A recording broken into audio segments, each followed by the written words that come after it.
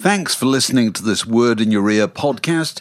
If you'd like to get early access to all our productions ad-free, priority booking for our live events, and to take part in our weekly quiz, go to patreon.com/wordinyourear for more details. I'm Sandra, and I'm just the professional your small business was looking for. But you didn't hire me because you didn't use LinkedIn Jobs. LinkedIn has professionals you can't find anywhere else, including those who aren't actively looking for a new job, but might be open to the perfect role, like me. In a given month, over 70% of LinkedIn users don't visit other leading job sites. So if you're not looking on LinkedIn, you'll miss out on great candidates like Sandra. Start hiring professionals like a professional. Post your free job on linkedin.com/people today.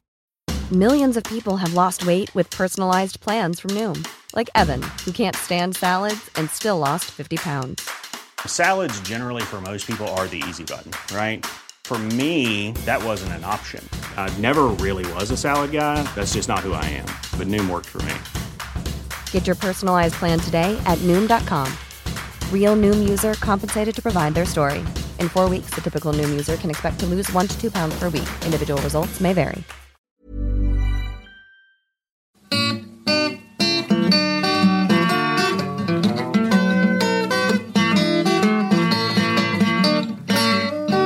You're listening to a podcast from The Word. So, Stack Waddy game. Shall I go first? Go I on. Say that. Proceed. I say that every week.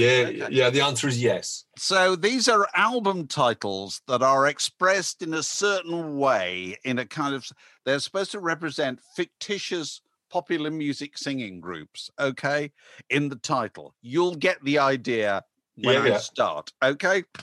Here we go. Zinc Alloy and the Hidden Riders of Tomorrow.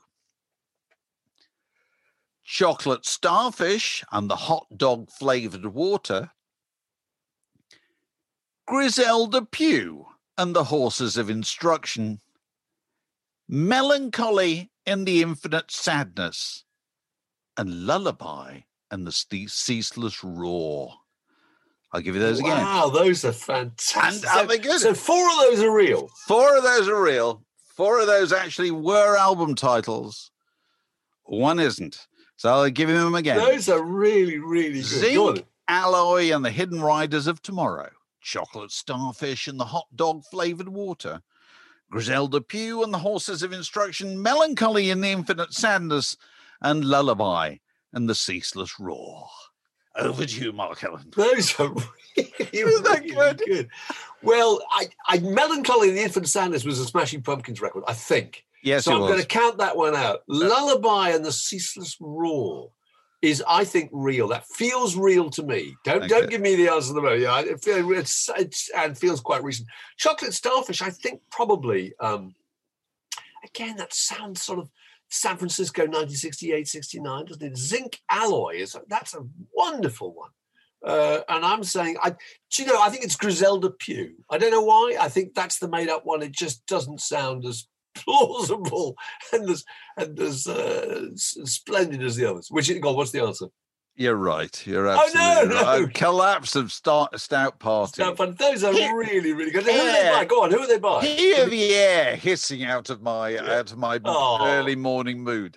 Okay, Chocolate Starfish and the Hot Dog Flavored Water is obviously a Limp Bizkit record. Melancholy, obviously, Melancholy and the Infinite Sadness, as you so rightly say, was a Smashing Pumpkins record. I always thought it was a terrible title. Actually. Zinc Alloy and the Hidden Riders of Tomorrow is actually a T-Rex record. From mid-70s. Lullaby and the Ceaseless Roar is a Robert Plant record.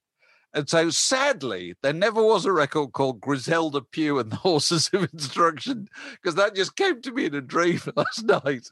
And you know who? The Horses of Instruction, was it the old quote, the Tigers of Wrath are better than the Horses of Instruction, something like that. And Griselda Pugh was the character played by Hattie Jakes in Hancock's Half Hour. Very good. The most put-upon woman on God's earth.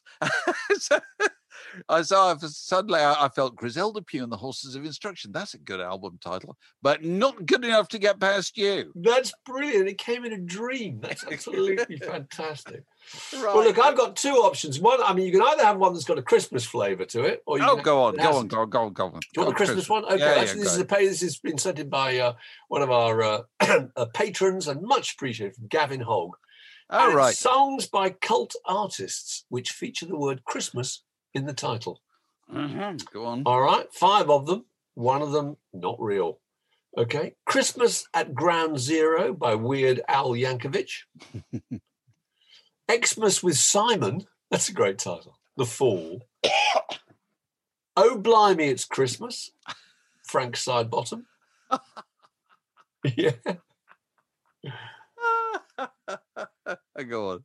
It's cliched to be cynical at Christmas by Half Man, Half Biscuit.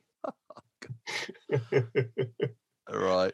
And Cool Baby, It's Really Christmas by John Otway and Wild Willie Barrett. Oh, yeah, that's so good, those 5, because they're all entirely plausible. Completely plausible. Yeah, God, go from the beginning again. Christmas at Ground Zero by Weird Al Yankovic. Yes, go on. Xmas with Simon by The Fall. Yeah. Oh, Blimey, It's Christmas by Frank Sidebottom. Yeah. It's cliched to be cynical at Christmas by Half Man, Half Biscuit. And Cool Baby, It's Really Christmas by John Otway. And I'm just going to take a wild stab because I haven't got an idea. I'm going to say it's Christmas at Ground Zero. Oh, right. No, it's real. That's real. No, the made-up one actually. I would have thought that might have been offended against. I would have thought so too. I couldn't agree more. But no, but that's the way Weird Al rolls. Yeah. Okay. So he's always kind of against the grain, and so that's real. Xmas with Simon by The Fall. I rather gave that away actually. I say, what a great title, as if to indicate it was actually true. But that is a real one by The Fall. Oh, Blimey, It's Christmas, Frank Sidebottom, absolutely. And the Half Man, Half Biscuit is real. No, the made-up one is John Otway and Wild Willie Barrett. Oh no, I thought that was. Yeah. I thought it had to. Cool. I thought they had to have done that. Because if ever a career was based on one phrase, basically. One phrase that could have been spun differently, it's that career. You're so right.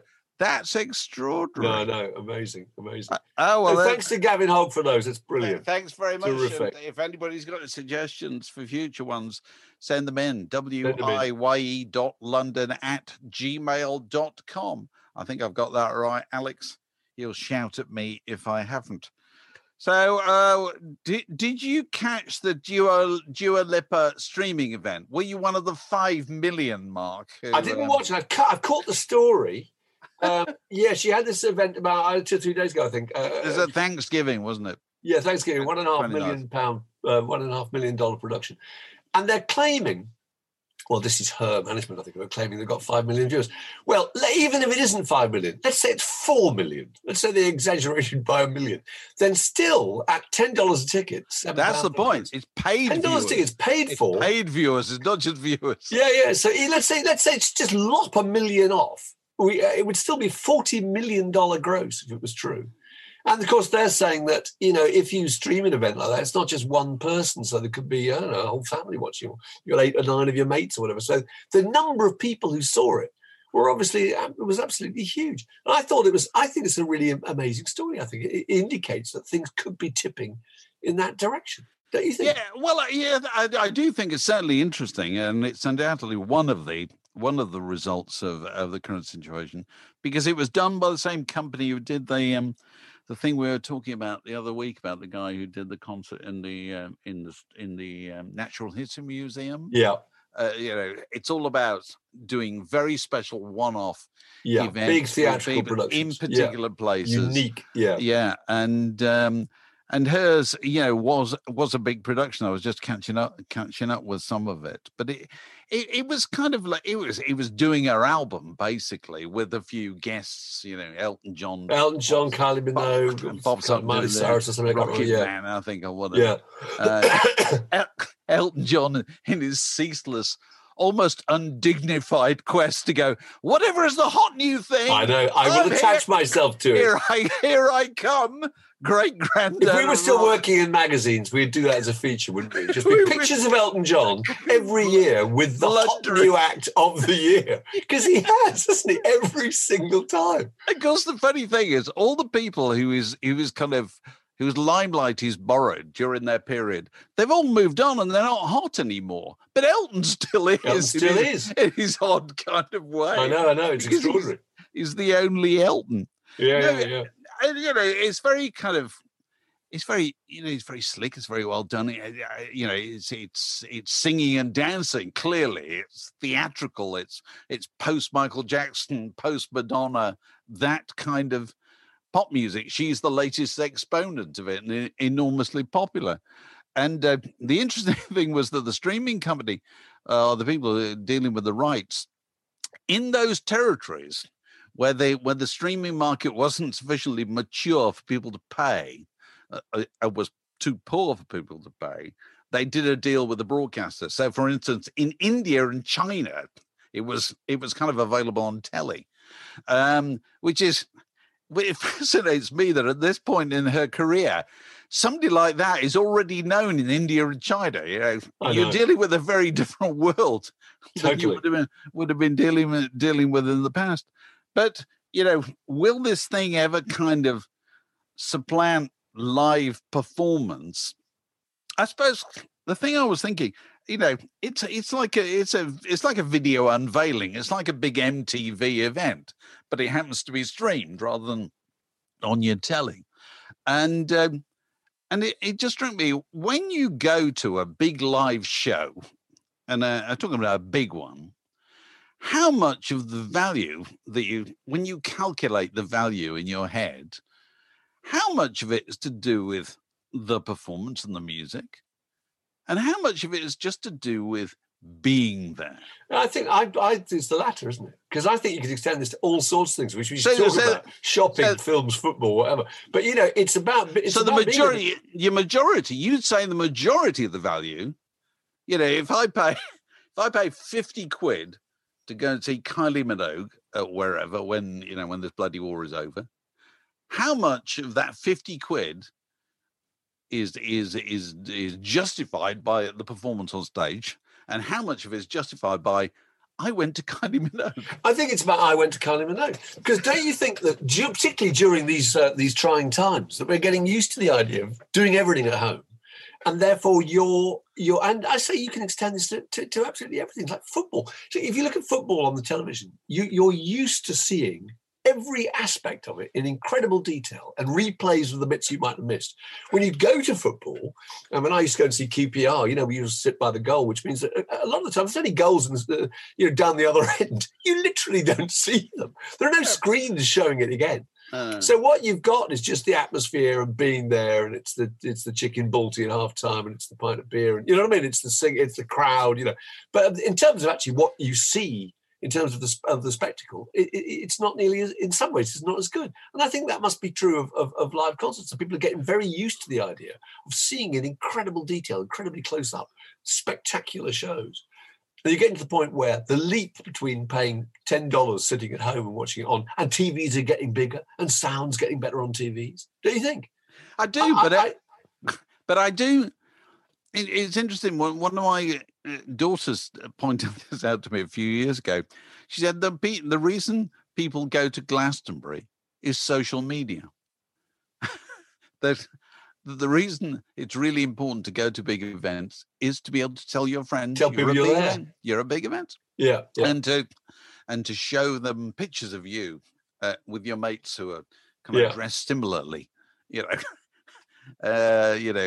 honor of Kylie Minogue or whoever it is. Yeah. And the actual performance is sort of not the center of it's kind of the excuse for the real event, which is going, is paying a lot of money is part of the deal, because there's a showing off element about this. It's exactly the same with holidays, though, isn't it? I suppose Instagram holidays. It's the whole concept. You go to places where there is an Instagram kind of destination. There's a Machu Picchu that you've got to have in the background. I'm here and you're not, you know. Yeah. So gigs are kind of like that.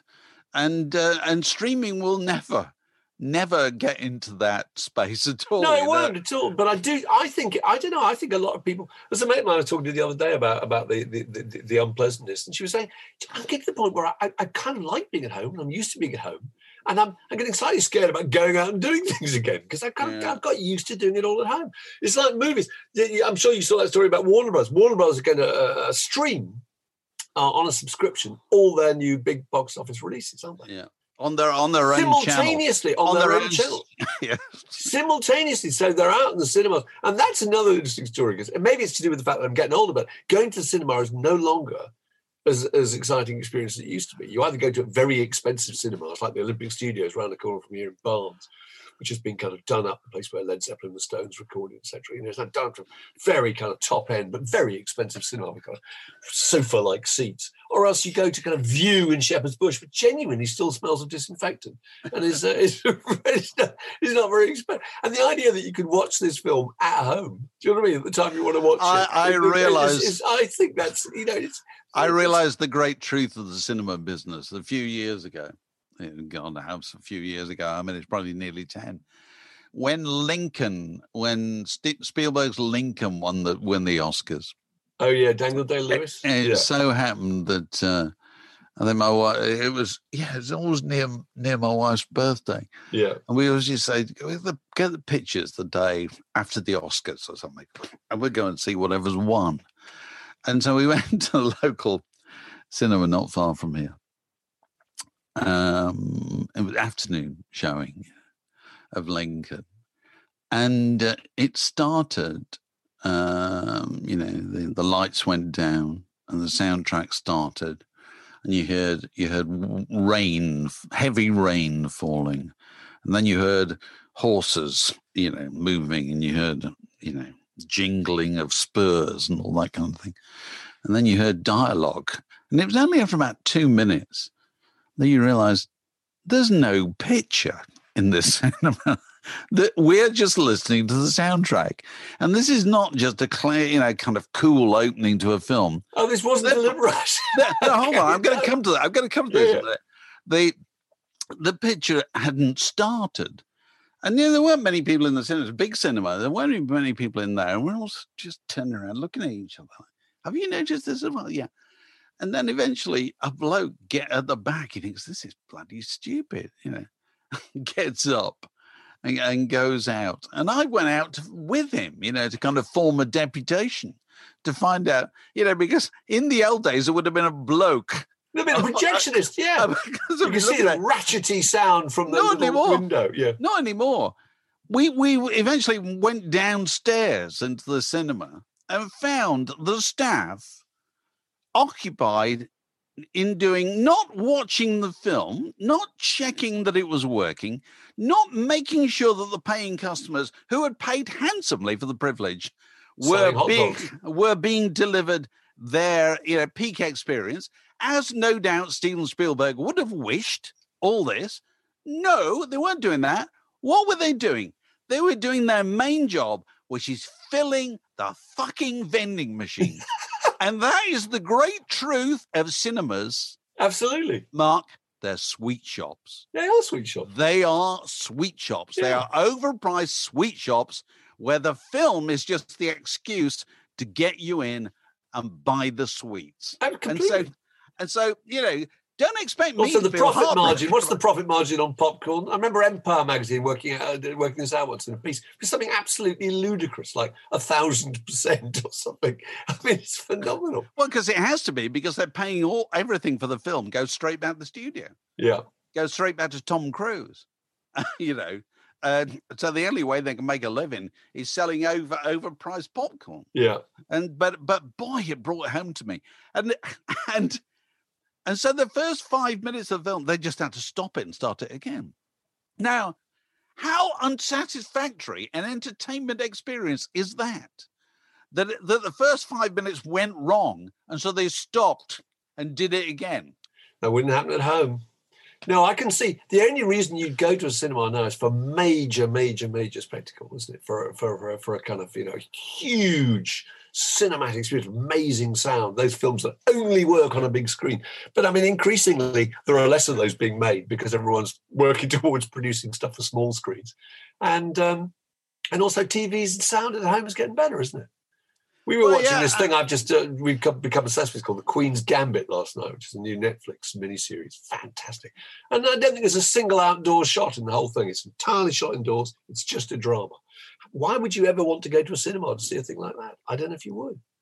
Well, presumably, into your home. If it's in episodes, you wouldn't anyway, would you? No, you wouldn't anyway, of course. But, you know, I mean, it's obviously a major problem for everybody in the cinema industry, isn't it? You know, if Warner Brothers have decided, no, this is the way we're going, and, you know, so God knows what loads of these out-of-town cinemas are going to be converted into. God knows what load of these out-of-town shopping centres are going to be converted into in the future.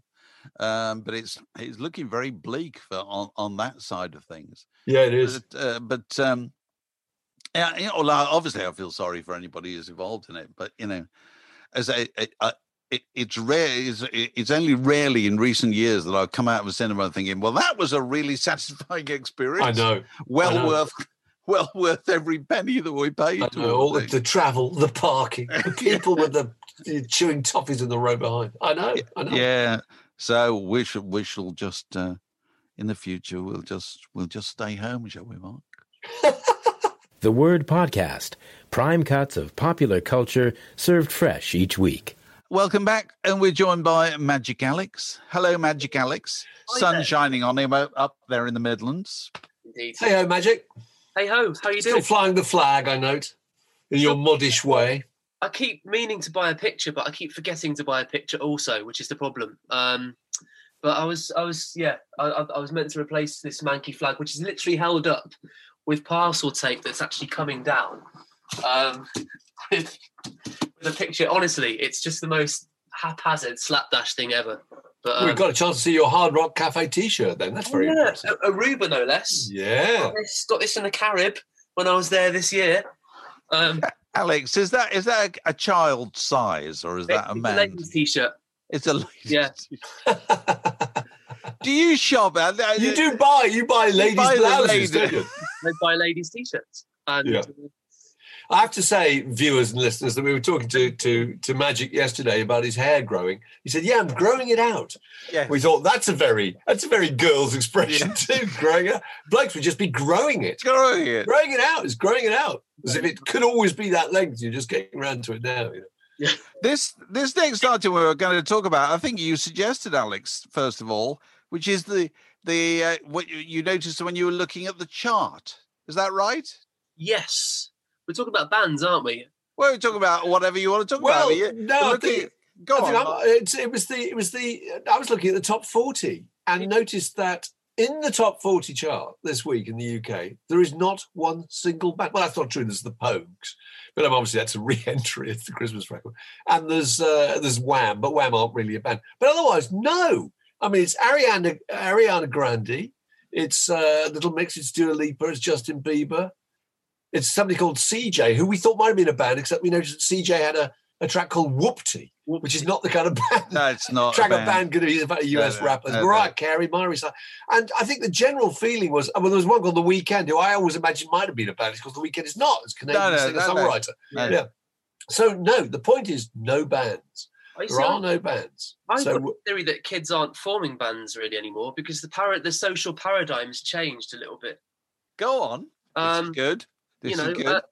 So I mean, this kind of spans into all sorts of areas, but broadly speaking, when I was in school, if you look at like Maslow's hierarchy of needs, the need for belonging is a pretty fundamental part of that, and every teenager feels like they don't belong and wants to find a way to belong and be part of a group. And the way to do that when I was in school was to form a band and find like-minded souls and feel like you've found your kind. And I think that things like social media and the ease of being able to communicate with your kind at any point in the world have sort of shifted the paradigm a bit. And the absolute abject need for belonging in the physical sense isn't as pressing as it was. And so people are more inclined and predisposed to making music on their own, also with the technology that's available. Basically, people don't need to form bands on a human level in the way that they used to need to form bands, I think. And that's knocked on to charts and how they're manifested by singer-songwriters and producers and people who are basically doing it on their own under a pseudonym. Yeah, and nearly all music goes out now through a small screen, doesn't it? And a small screen, it's solo artists or duos, whatever, work better than a band. You know what I mean? If you're watching Later with Jools Holland, which comes across better, C6 Steve or Orchestra Baobab? You know what I mean? It's about that small, condensed kind of theatrical performance. It's like the fundamentals, because at that, you know, when Dua Lipa started doing her thing, when CJ started doing his thing, you know, these guys would all have been teenagers, and it would have all been about the fundamentals of why am I doing this? Why am I making music? And I don't think they were doing it because they needed to be around people. I think they were doing it because they had the means to, and isolation was all of a sudden okay. You know? Does that make sense? Yeah, it does. But being in a band was the big fantasy. When I was at the NME, that was the big fantasy. There's no doubt about that at all. You know, you had all the big bands of the 70s. Everybody wanted to remember the Faces or whatever. Then in the 80s, it was kind of, you know, U2 and REM and the Pogues and the Stone Roses. And then you got Britpop and the Strokes and the Foo Fighters or whatever. And the most commercial cover line was not necessarily Joe Strummer Speaks. It was On the Road with the Clash. Do you think, Dave? That was the thing. Was that it was on the road. The idea that even the most disinteresting group, it was exciting. On the road with Bad Manners. Wow. You know, I'm not remotely interested in what they've got to say, but what happens in the Bad Manners tour bus? You know, what happens at their backstage parties? You know, all that seemed absolutely thrilling. I don't know why. It just did. Well, it was human interaction, isn't it? It's also echoes of the kind of the gang, which is a standard device in all of fiction, isn't it? You know, whether it's the famous 5 Secret 7 or whatever. It's how they get on together, how they interact, and how you can imagine yourself being part of it.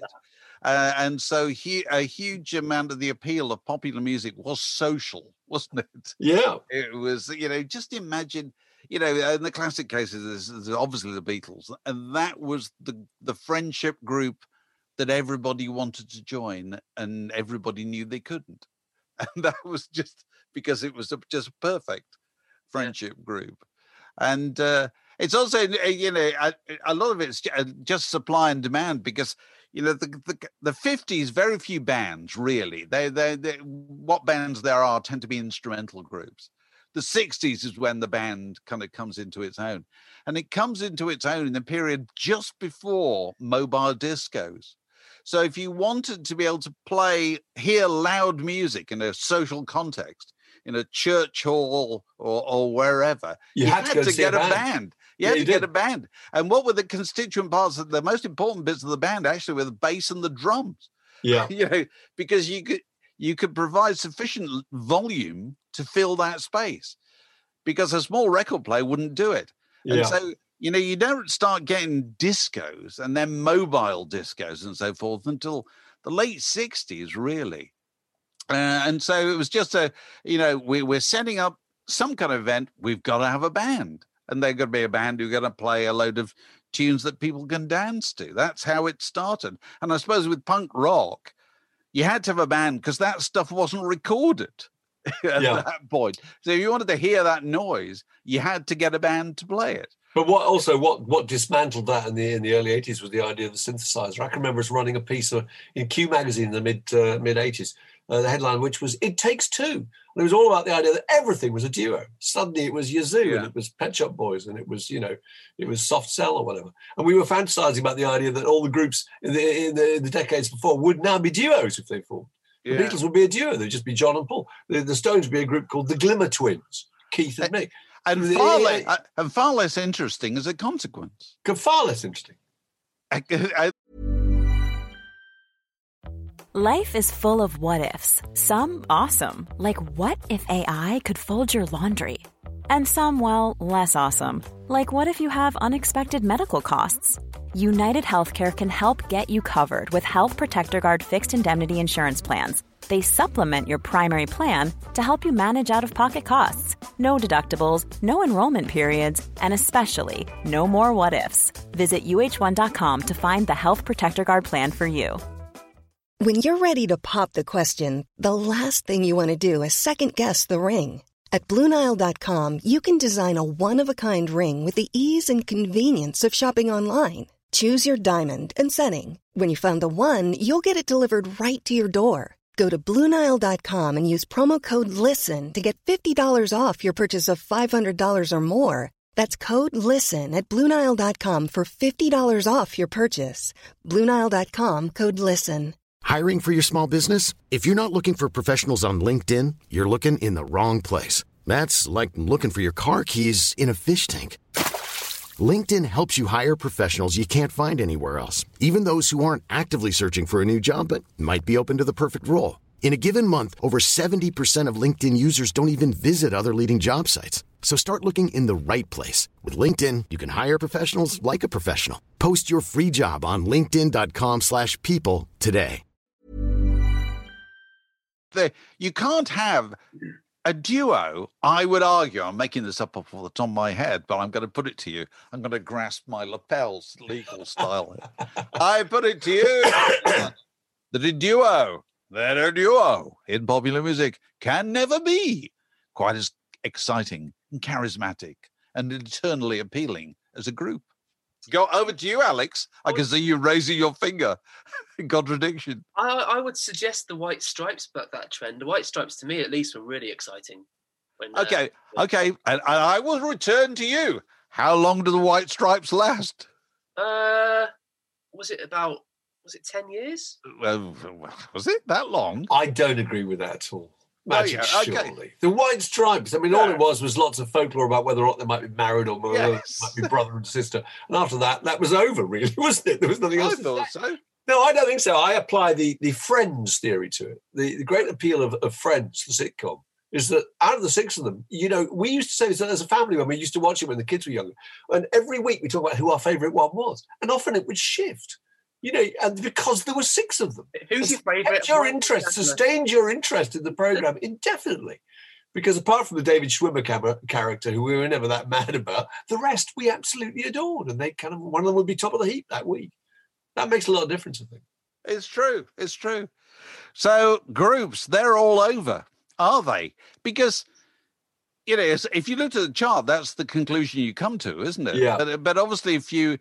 I realize circumstances at the moment are rather different, but when this bloody war is over, there'll be festivals up and down the country, presumably, with millions of bands, millions of kind of hopeful, rather serious white blokes in their early 30s, hoping that they're going to make it, weren't there? Here's another point. So with the advent of things like Logic and Pro Tools and, studios that you can operate from your laptop, people are making music at home, going to a studio, and there's no real pressing need for things like a drummer these days, because the loops on Logic, for example, are so good and so intuitive and reactive.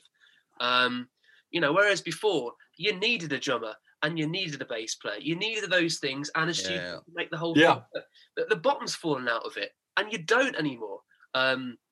Because the technology does exactly what, and I know people will get their backs up about this, and probably rightly so, but the technology does exactly what the humans do. And I'm saying that as a former Puritan who's discovered all this and thinks it's fantastic. And really, but if I'm in the audience, the technology is taking away from my excitement rather than adding to it. No, because I used to go and watch bands. And one of the great things about bands, I used to think, when you're sitting watching them, which is only reflected in Martin Scorsese's The Last Waltz and is not reflected in any other concert film, which is the thing you can't get enough of, is watching them watch each other. Yeah, the interaction. It's the interaction. Well, the E Street Band are a really good example of that. There's two shots that they always have of them on stage. Just looking at each other. And it's sending little musical signals because you're watching. Because here's another point about a group, actually, Alex. It's quite interesting. I should write a book about it. Is that you're watching something being done. You're watching something being accomplished, which is part of the excitement. It's like watching a meal being made or whatever. Well, anything. Further to that, and this is a terribly old-fashioned point, but I remember being disconcerted when starting to see electronic groups that I couldn't work out what was making that noise. When there's a band on stage and you can see all the instruments, every single one of those instruments, you can work out where and what it's contributing to the overall noise. But when they're not, I remember going to see the Pet Shop Boys in 1986. Thinking, I don't know what's happening now. I don't know how much of that is on a kind of the classic case of this. I think Mark and I have talked about this before, but it bears repetition. Is Mark and I went to see the wonderful Dutch group who do the Beatles. God, what they call them? The Analogues. God, the Analogues. Yeah. Doing the whole in Abbey Road studio. Doing the whole of Abbey Road in Abbey Road. They're all in order, and they did it beautifully, perfectly. They don't try to dress like the Beatles; they sound like the Beatles. And so they start off. They do the tracks in order, and as soon as Maxwell's Silver Hammer starts, everybody is thinking, "How are they going to make the hammer sound?" And sure enough, as it gets they slowly wheel out an anvil. Yeah. And then when it gets to that point, the percussionist just advances towards it and goes, taps it twice. Ding. Yeah, I know. Because the delight in the audience to see somebody do that is far greater than hitting a button. Exactly. At all. I know. Nothing at all. Watching something being done is one of the great things about a band, and particularly a rock band, because a rock band kind of did things that sort of dance bands and previous orchestras and so forth didn't really do, which was you saw them struggle with the logistics. You saw them take off one guitar mid-tune and have another one handed. Absolutely. All those little bits of business. And part of the kind of showmanship of the lead guitar solo is about the fact that I am actually playing this. That kind of old grey whistle test cliche that whenever there was a solo, you got a close-up of the fingers on the fretboard. Yeah. You know, and seeing it's really important. Even the stupid drum solo, which nobody misses. But there was a drama about, the other ones are going to wander off now. Now, are they going to go far, or are they just going to perch in the wings or whatever? And will they all come back on together, or will they come on one at a time, And it was watching something being accomplished. Yeah. It was a very, very exciting thing. Absolutely. We'll miss it. But the other thing about, we're talking about the singles chart. Did you see the albums chart? Well, we come to the albums then. Oh, yeah. Because it's the extraordinary preponderance of ancient Christmas records. Mariah Carey is obviously there at number 2. Wham's Last Christmas is there at number 3. Fairy Tale of New York is there at number 8. It's absolutely Shakin' Stevens. Shakin' Stevens, I know. I think Chris Rea's in there, but I think Shakin' Stevens I was amazed about. Do people really care? I guess they do. It's part of the fabric. But if songs aren't being written anymore, they're probably not. That's a good point. They're probably not. God, that's a good point. But why aren't they? Because they're so lucrative. That was the kind of holy grail, wasn't it? Could you possibly write a Christmas song and thus be able to retire comfortably? And you've still got base people on. Brenda Lee's "Rocking Around the Christmas Tree." I know. Is somehow, God knows how, at number 19. How old's that? About 1961, yeah, something incredible. like that. Yeah. Absolutely astonishing. Well, all the stuff off that Phil Spector album is still very much still gets played in this house, but I mean that's still part of the scheme of things, isn't it? The Phil Spector Christmas album, which we that will be played in our house at Christmas. The kids, they're not kids. They'll insist. And the funny thing about listening to "Darling in Love" or whatever, "Christmas Baby Comes Home," "Baby Please Come Home," is you think, oh, this is the old traditional Christmas. What is it, 19th century? Or is the era of Charles Dickens? No, it's a pop record made in 1961 or whatever. But it now feels. No, that seems to be the traditional Christmas, isn't it? Entirely. That's the traditional Christmas. So you were saying about the albums? No, John? the album chart. I had a look at that too, and it struck me that it's entirely full of old people. Mainly because I guess it's old people that buy albums, But the album chart's got Michael Ball, AC/DC. That's a new record actually. Nick Cave and the Bad Seeds, also a new record. Iron Maiden re-released it. Neil Diamond, Andre Rieu, Kylie Minogue. Kylie Minogue is 52. I mean, she qualifies as being relatively old, doesn't she? Floyd, Springsteen, Cliff, Elton John, Coldplay, Fleetwood Mac. I mean, there didn't seem to be any. That's not a format, is it, that people are buying, I guess, for younger groups? I don't know. So Kylie Minogue is 52, is she? She's 52. Crikey. So how much older is Kylie Minogue now than Paul McCartney was when he was trundled on at Live Aid as the venerable survivor? Oh, that's a good one. When was Live Aid? 86. He was born in 42, so he was 44. So yeah, she's 8 years Live Aid's older. 85. 85, sorry, he was 45. It was 43. So yeah, she's 7. She's nine years older. She's 9 years older. That's amazing, isn't it? Because when Paul McCartney came on the Live Aid, it was like, wow, look, Paul McCartney. Yeah, he can walk without a stick. Incredible. Whereas Kylie's still, still got his own teeth. Prancing around her pants, probably. I know. Absolutely extraordinary. So what else? Oh yeah, I got my list of things. Oh, you wanted to talk about Altamont. Oh, I thought Altamont's worth mentioning. Altamont happened on the 6th of December, 1969, which is tomorrow as we record, and was described, Woodstock West is meant to be, and described by Rolling Stone as rock and roll's all-time worst day. And I just think it's amazing. I went back and had a look at that event. It is astonishing, really. Firstly, they decided to have it, instead of, Woodstock was in the middle of summer in a field. This was on tarmac in the winter. Originally, it was at Golden Gate Park and then moved to San Jose. And then they changed venues 2 days beforehand from Sears Point Racetrack, just outside of San Francisco, who wanted $300,000. They moved it 2 days beforehand to Altamont Speedway. Various groups were on the bill. Santana, Jefferson Airplane, Burrito Brothers, Crosby, Stills, Nash & Young. Grateful Dead, who'd been largely part of the organisation, actually, didn't get to play. The reason they didn't get to play at their own event, really.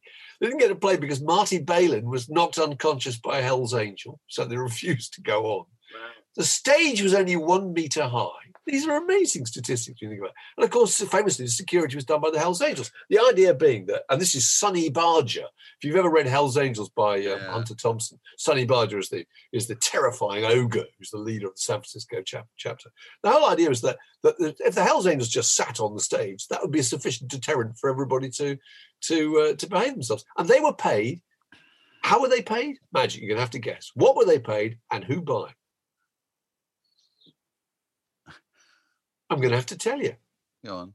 $500 worth of beer was what their fee was. Wow. And that had to be paid by the groups. The groups themselves had to shell out collectively to pay for the Hells Angels. So what you got was a situation where a load of Hells Angels drinking vast amounts of beer, who were meant to be sitting on the stage, actually were armed with sawn-off pool cues and motorcycle chains and went into the crowd and started fights. And also another interesting fact is that the Stones were late on because Bill Wyman missed the helicopter. So that's staggering too. All those people waiting, and he'd missed the flight in. And another thing that struck me is everyone thinks, Meredith Hunter, the poor guy, unfortunate guy, got stabbed and in fact died. There were 3 deaths, I think 3 accidental deaths and 1 murder. And Meredith Hunter actually drew a long-barreled .22 caliber revolver at one point. Yeah. So, it's not this is just a kind of load of hippies. I'm saying that's an action which even today can easily be misinterpreted, can't it? It's possible. If you draw a long barrel live weapon, I know, in a public place, people will not give you the benefit of the doubt, will they really? No. It's not the most socially acceptable thing to do. It is, but it's just on every level. It's ghastly. Of course, the repercussions kind of went on because the Stones got a lot of flack for that because it looked like the Stones had organised this as a photo opportunity for themselves. They were making a movie, weren't they? They were making a film of it, and then they used footage of it eventually, I think, in Gimme Shelter. But the whole idea was they were going to film this event. So they had exploited all these people. They didn't do Woodstock, and they regretted, that Yeah, so it was a bit, let's do a really big show that we can be the star of. Yeah. But it is staggering, when you reflect on it, that the forces of law and order were the Hells Angels, who were Nazis. That's not too fine a point. Just because they had the right beards, they are considered groovy guys. We were talking about this, weren't we, recently with George Harrison's famous memo around the Apple. Yeah. The Angels are going to drop in. They may seem a bit frightening, but really they're cool. No, they're not. They're not. You wouldn't like them around your house, George. God, no. It's a chilling thing. It's an amazing story, but I mean, everything has to go through appalling low times to learn something from the experience and do something about it. But I mean, now you look back at that now, and you think that is absolutely astonishing. How long was it after Woodstock? 6 Oh, well, a short time. 5 months. 6 months. It's unbelievable. Yeah, it's completely the same time. So the lens through which we look at Woodstock is the sun's shining. There are small children. Naked girls are tying flowers in each other's hair. It's all very fabulous. It's the Garden of Eden. And the lens we look through Altamont at is, it's dark. Yeah. It's Hieronymus Bosch. Absolutely. It's the world ending. Well, I'm sure if you were there at either of them, they would have felt entirely the same. You could have had an absolutely appalling experience at Woodstock and actually quite enjoyed Altamont for the way back. I think, Crosby, Stills and Nash, very good. I remember them as being brilliant. Santana. At Altamont, you're probably so far away and there were no screens or whatever that you wouldn't know what was going on. All you'd know was that Rolling Stone's set had been interrupted and, there were people saying, "Cool it, man," and everybody. Well, there's a bit in the Gimme Shelter I can remember where you see Jagger watching the footage of himself on stage trying to quieten the crowd down. It's astonishing. Yeah, you wouldn't want to see that, would you? Really? You wouldn't. But there is also, you can find on YouTube those wonderful clips of the Grateful Dead and the Rolling Stones hanging around the heliport in San Francisco, waiting to be choppered out, with just all standing there, kind of wearing blankets, and they're just as if they're about to go on an outing to the seaside. No kind of security. Have you got your sandwiches? All that. Yeah. And can't leave fast enough. No idea what's going on. So well, there you go. So Tony Hooper of the Strawbs. Yeah, Tony Hooper died, who I didn't know very much about, actually. He was a member of the Strawbs. I thought he was quite interesting because he was a kind of one of those rare examples of somebody who did everything on his own terms, really. He was a kind of folk purist, wasn't he? He used to go to cycle in with Dave Cousins of the Strawbs to go to the Cecil Sharp house and go to Doe Bell's Records to buy folk records, and wanted to, in a complete purity, wanted the Strawbs to be a folk rock band. And the moment they started to stray towards anything remotely commercial, he put his foot down in a hissy fit, left. So he was at home when State of the Union was a hit, But I thought it was kind of interesting because after that, he got another career. He worked in the electronics industry. And then Rick Wakeman started up on a program called Gas Tank. Do you remember Gas Tank, Dave? Was it BBC or Channel 4? I can't remember. I do. And one of the things Wakeman did as the presenter of this program was decide to reform the Strawbs. So at that point, Tony Hooper came back, rejoined the group, stayed in the group for 10 years, and then left again. Entirely on his own terms, decided he'd had enough, went back, published books on school kids, for school kids on genetics and electricity and stuff.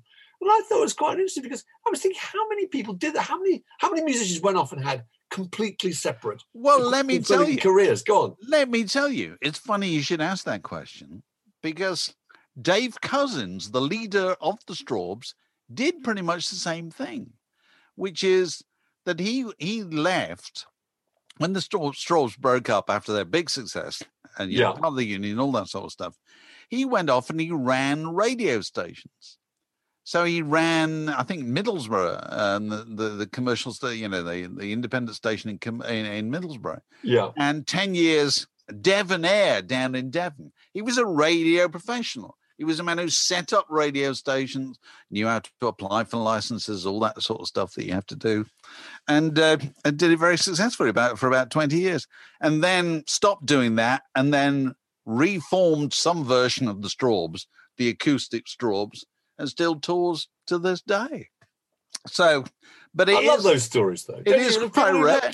People who look really genuinely contented about the whole thing. I mean, I don't imagine they're lying awake in a fetal position 4 a.m, agonised by the fact they didn't get a songwriting credit on this, that, or the other, or some kind of old riff that's still kind of is salt in the wound. The classic one, I think, is Jeff Skunk Baxter. Oh, right. Jeff Skunk Baxter of the Doobie Brothers and Steely Dan, eventually went off and was nominated to chair the Civilian Advisory Board for Ballistic Missile Defense. Yeah, he knows all about missiles. Yeah, and was involved in the US spy satellites. And I thought that was an amazing change of direction. Isn't Terry Chimes of The Clash? What is he? He's a chiropractor. I know. Cindy Birdsong of the Supremes went off and became originally she was a nurse and then she became a minister, I think. I don't remember the examples, but I think Skunk Baxter is brilliant because there's that example of the Doobie Brothers. Their name alone suggests they sat around smoking bales of weed every day.